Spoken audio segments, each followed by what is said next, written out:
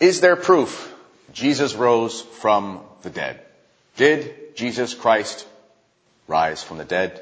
Get out of the tomb. Is the story actually true? Welcome to the Kennedy Report. I'm Kennedy Hall. As you're watching this on its original air date, it's Holy Saturday. I hope you've had a blessed Lent, and I hope that you are preparing after a season of austerity. I hope you're preparing for a season of feasting. Anyway, common this time of year, if you're watching the average, television station, you'll see specials casting doubt on the resurrection of Christ. We've all seen these things, History Channel, Discovery Channel, National Geographic, something like that. And they'll say, proof that Jesus didn't rise from the dead, or did he actually rise from the dead? And they'll have some sort of heretical modern scholarship saying, I think they found Christ's bones in this cave somewhere or something like that. It's all nonsense, and it's a cheap marketing ploy. So let's counteract that. So let's prove that Christ actually rose from the dead, that the resurrection actually happened. Now, I owe a debt of gratitude to a few scholars. Peter Kreeft is an esteemed Catholic philosopher, and he has wrote extensively on the logical arguments for various points in Christianity. And my own conversion, I owe him a lot for the things that he's done. So if he is watching this, thank you, Dr. Kreeft. There's also two Protestant historians. One is named Lee Strobel, and the other is named Gary Habermas. And they've provided a wealth of information on the specific historical nature of the claims of the Bible. I may have disagreements with Protestant theological positions, but it can't be underestimated how useful their work has been for me and for many others, I would imagine. Combining their research, I'm going to make 5 claims about the resurrection, and we're either going to prove or disprove them and come to our conclusion. So, the 5 arguments that I'm going to make, and these are commonly made about the story of the resurrection, are as follows. And we're going to put those on the screen so you can follow along with this list. Now, the first is pretty simple. This is the Christian theory that Jesus did die and that Jesus did rise from the dead. We'll call that Christianity. The second one is that Jesus did in fact die, but that he did not rise from the dead, but instead the apostles themselves were deceived. We're going to call that the hallucination theory. The third is that Jesus died, that he did not rise, like the second one, but that the apostles, they weren't deceived, but they were myth makers, that they made a myth. We're going to call that the myth theory. And the fourth is that Jesus did die, that Jesus did not rise, but the apostles were deceivers. So not only did they make a myth in the sort of religious sense, but they actually made a total conspiracy. We'll call that the conspiracy theory. And the fifth is that, in fact, Jesus did not die. So somehow he got out of the tomb. That's called the swoon theory. Swoon means to faint or be unconscious for a while and appear dead.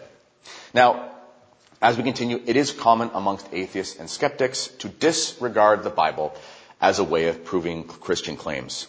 But this is a false method of arguing. You see, if an atheist seeks to prove that a biblical claim isn't true, then he is using the Bible to do so. What do I mean by that? Well, think about it. He sees something in Scripture and decides that it isn't true based on a number of factors. But he's still using something from Scripture and then just saying, it didn't happen. That's not logical. It's illogical for a skeptic to make a claim about biblical claims and then himself make the claim that the Bible cannot be used to make a biblical claim. Right? He's saying, the Bible's not true. Why? Because I don't take the Bible seriously. That's just a fallacy. Instead, we just have to look at the claim. We have to look at the Scriptures. We can use a combination of the Bible, reason, science, and common sense to see whether something is true or if it's not. Now, I know we must see through the lens of faith, so when we're trying to convince a skeptic, we have to remember that, yes, we believe this by faith, but faith-based claims are often not accepted by skeptics. So we need to use reason, common sense, and so forth. So let's attack these 5 arguments, but we're going to do it in reverse order. So, we're going to refute the swoon theory. There are multiple arguments against this, but basically the idea is that, the swoon theory is that Christ was tortured, he was crucified, but somehow he did not die on the cross. He was unconscious, they put him in the tomb, and then a few days later, 3 days later, he actually rose, but not from the dead, but from some sort of coma. That's the swoon theory. Well, this is nonsense. For one, Jesus could not have survived the crucifixion. Roman procedures were very precise in these matters. And in fact, Roman law actually had a death penalty that would be applied to a soldier who failed in his duty to perform the crucifixion properly. Think about it. What happens in the Bible story? The other thieves, they actually have their legs broken to make sure that they do die. Because you actually die by way of asphyxiation in a crucifixion. Basically, you're holding yourself up with your arms, and you can't breathe through your lungs when you let yourself sink into your collarbone. That's how you die. The crucifixion part of it is more of the torture, and it's sort of a symbol of, the Roman brutality. But the actual death is through suffocating, more or less. Jesus could not have survived the crucifixion. Also, the body was totally encased in winding sheets, and he was entombed. It wasn't just like putting a sheet over somebody for bed. It was wrapped up, very, very tight. Somebody who had been tortured, basically suffocated to death, lost a ton of blood, they're not going to get their way out. That's nonsense. Also, the post-resurrection appearances convinced the disciples, even doubting Thomas, that Jesus was gloriously alive. So, if somebody had somehow survived a crucifixion, which is impossible, and they were basically tortured and had blood loss problems and so forth, they're not going to show up and look like they're gloriously alive. They're going to look like they're basically half dead. Furthermore, if Jesus somehow did survive the crucifixion, if he did somehow survive being wrapped in these clothes or these blankets that were very tight on him, and he somehow moved a tomb out of the way, which would take a few men to move, how on earth would he overpower the Roman guards who were armed soldiers? It doesn't make any sense. As I said, there's no possible way that he could handle moving a tomb like that. So the story that the Jewish authorities at the time put out, that the guards had fallen asleep, this is actually refuted in the Bible. Roman guards would not fall asleep. In fact, just like any, officer, if you get caught falling asleep on the job, you're going to get disciplined for it. So take all of these factors. The idea that Jesus could have somehow survived the crucifixion, could have somehow survived being in the tomb for 3 days, could have somehow survived being wrapped in these tight cloths, could somehow have moved a stone out of the way, and could somehow have overpowered Roman guards who were themselves healthy and holding weapons. This is just absolute nonsense. And furthermore, if he did awake from this swoon or this coma, where did he go? Did he just kind of walk through Jerusalem, this half-dead man walking around and no one noticed, and there was no news about it? It's nonsense. The swoon theory is nonsense. It's the easiest, I think, for us to refute.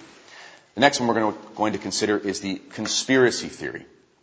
This is the idea that the apostles made it up, then Christ did not rise from the dead. Well, this has been refuted by various philosophers in the past. And I'm going to read something very specifically here from Blaise Pascal. He's a great Catholic philosopher.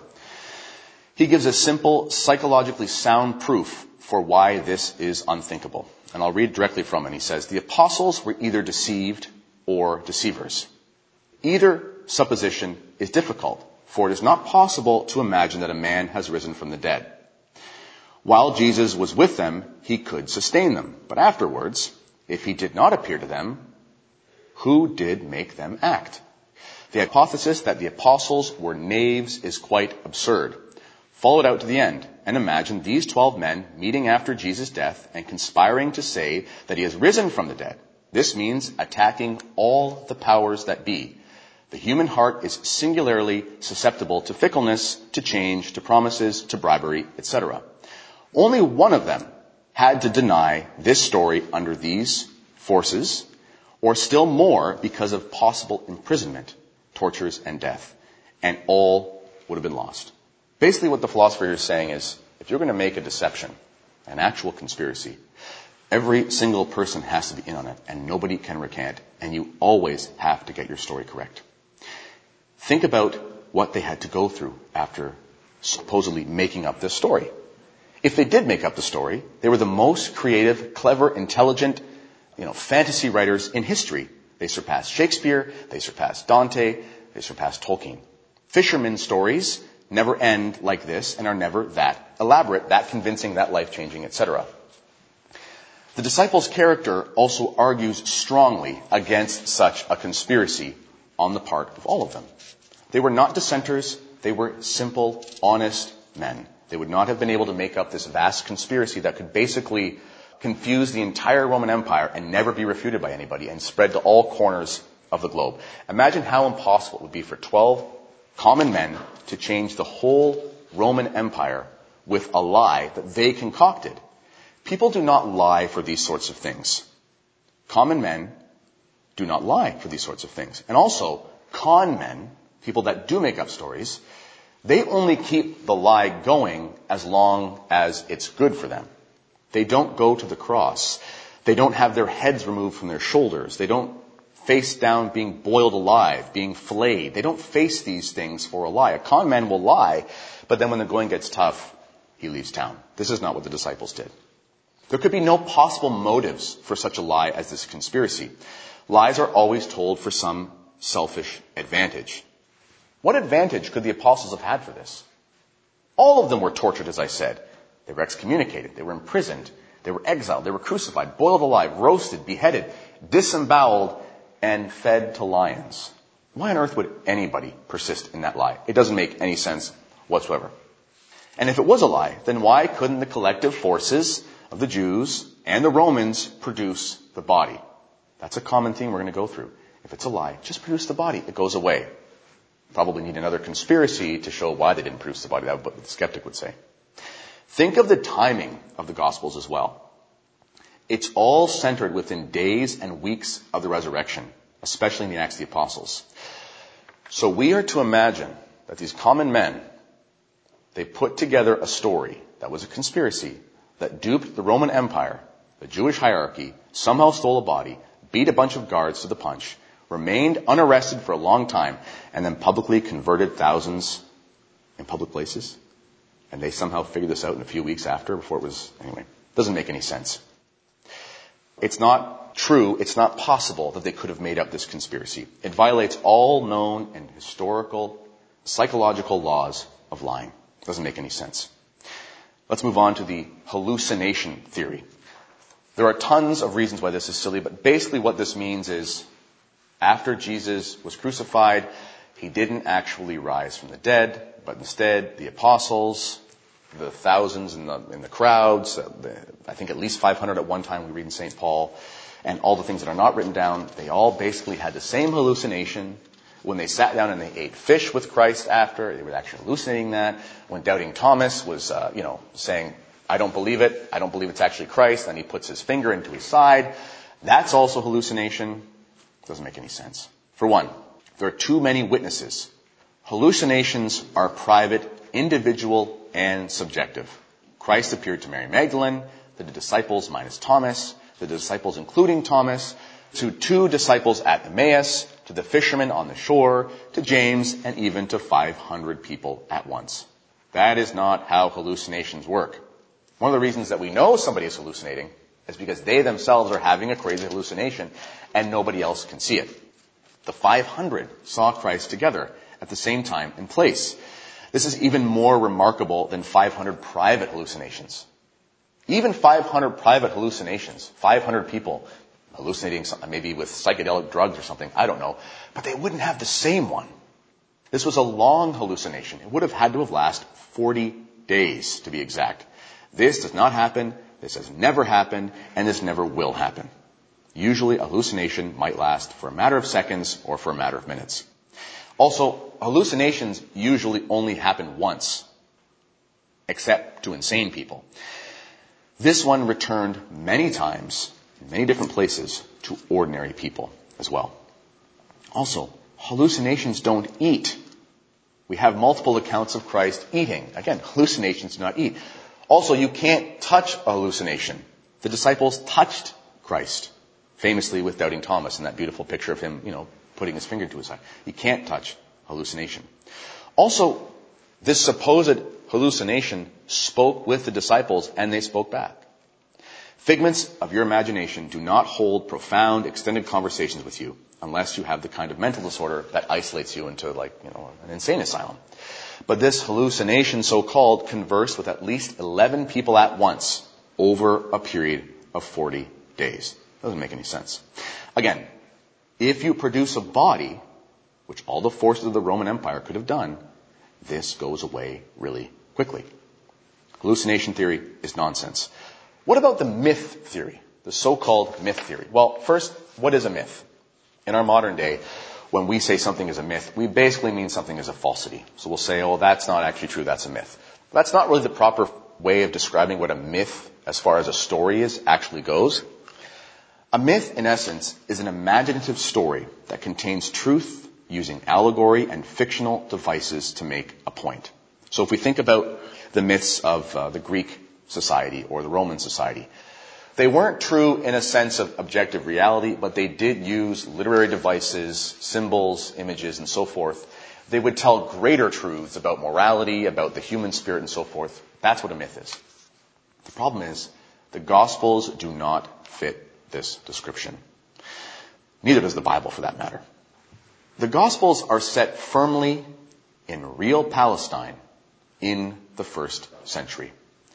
And the little details are not picturesque inventions, but the real details that only an eyewitness or a skilled, realistic novelist could give. They are written from the perspective of an eyewitness account, and the psychological depth and dialogue is at a minimum.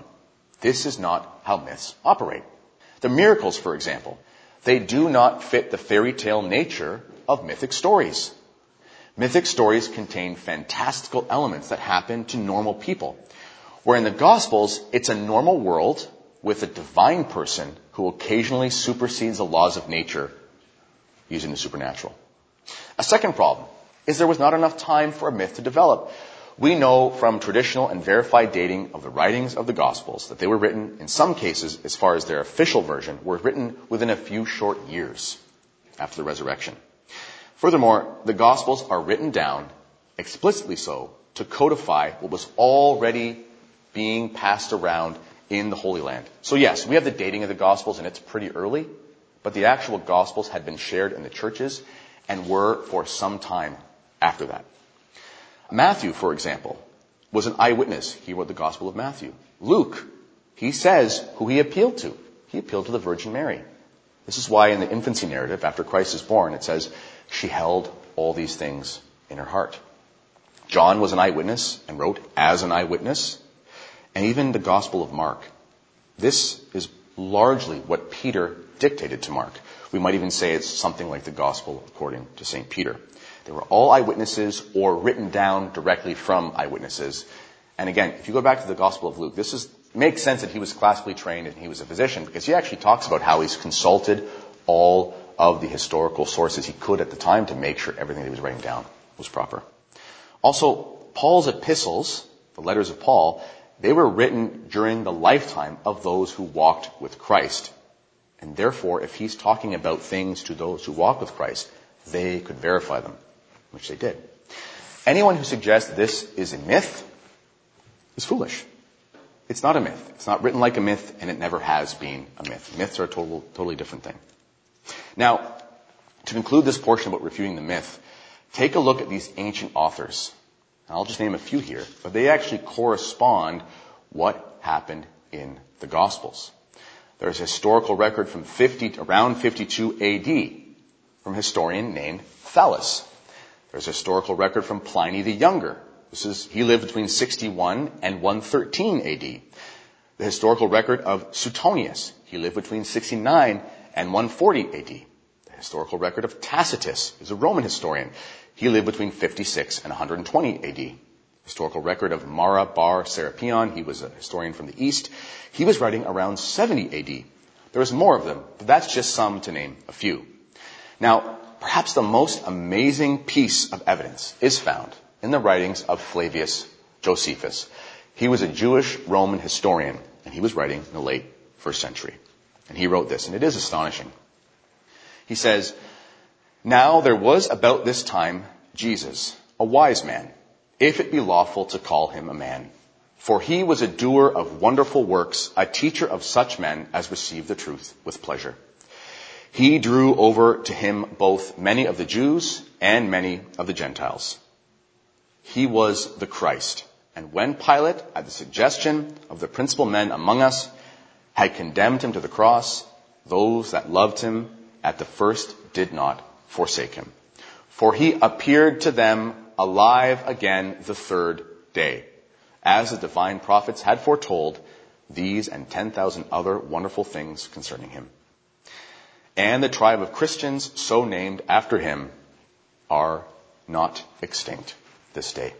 So a Jewish Roman historian says, literally, he was the Christ, and it says, after being crucified, he appeared to them alive again the third day. This is not a myth. This is historical truth. So, all that's left to consider for us is pretty simple.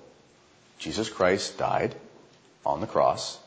Jesus Christ rose from the dead. Christianity is true. Jesus Christ died. He conquered the grave. Jesus Christ is Lord, and tomorrow, if you're watching this on the Saturday, we get to celebrate this at Easter. So, thank you all. I hope this has been edifying for your faith, and I hope this is something you can look to when people try to doubt that Jesus Christ did actually rise from the dead.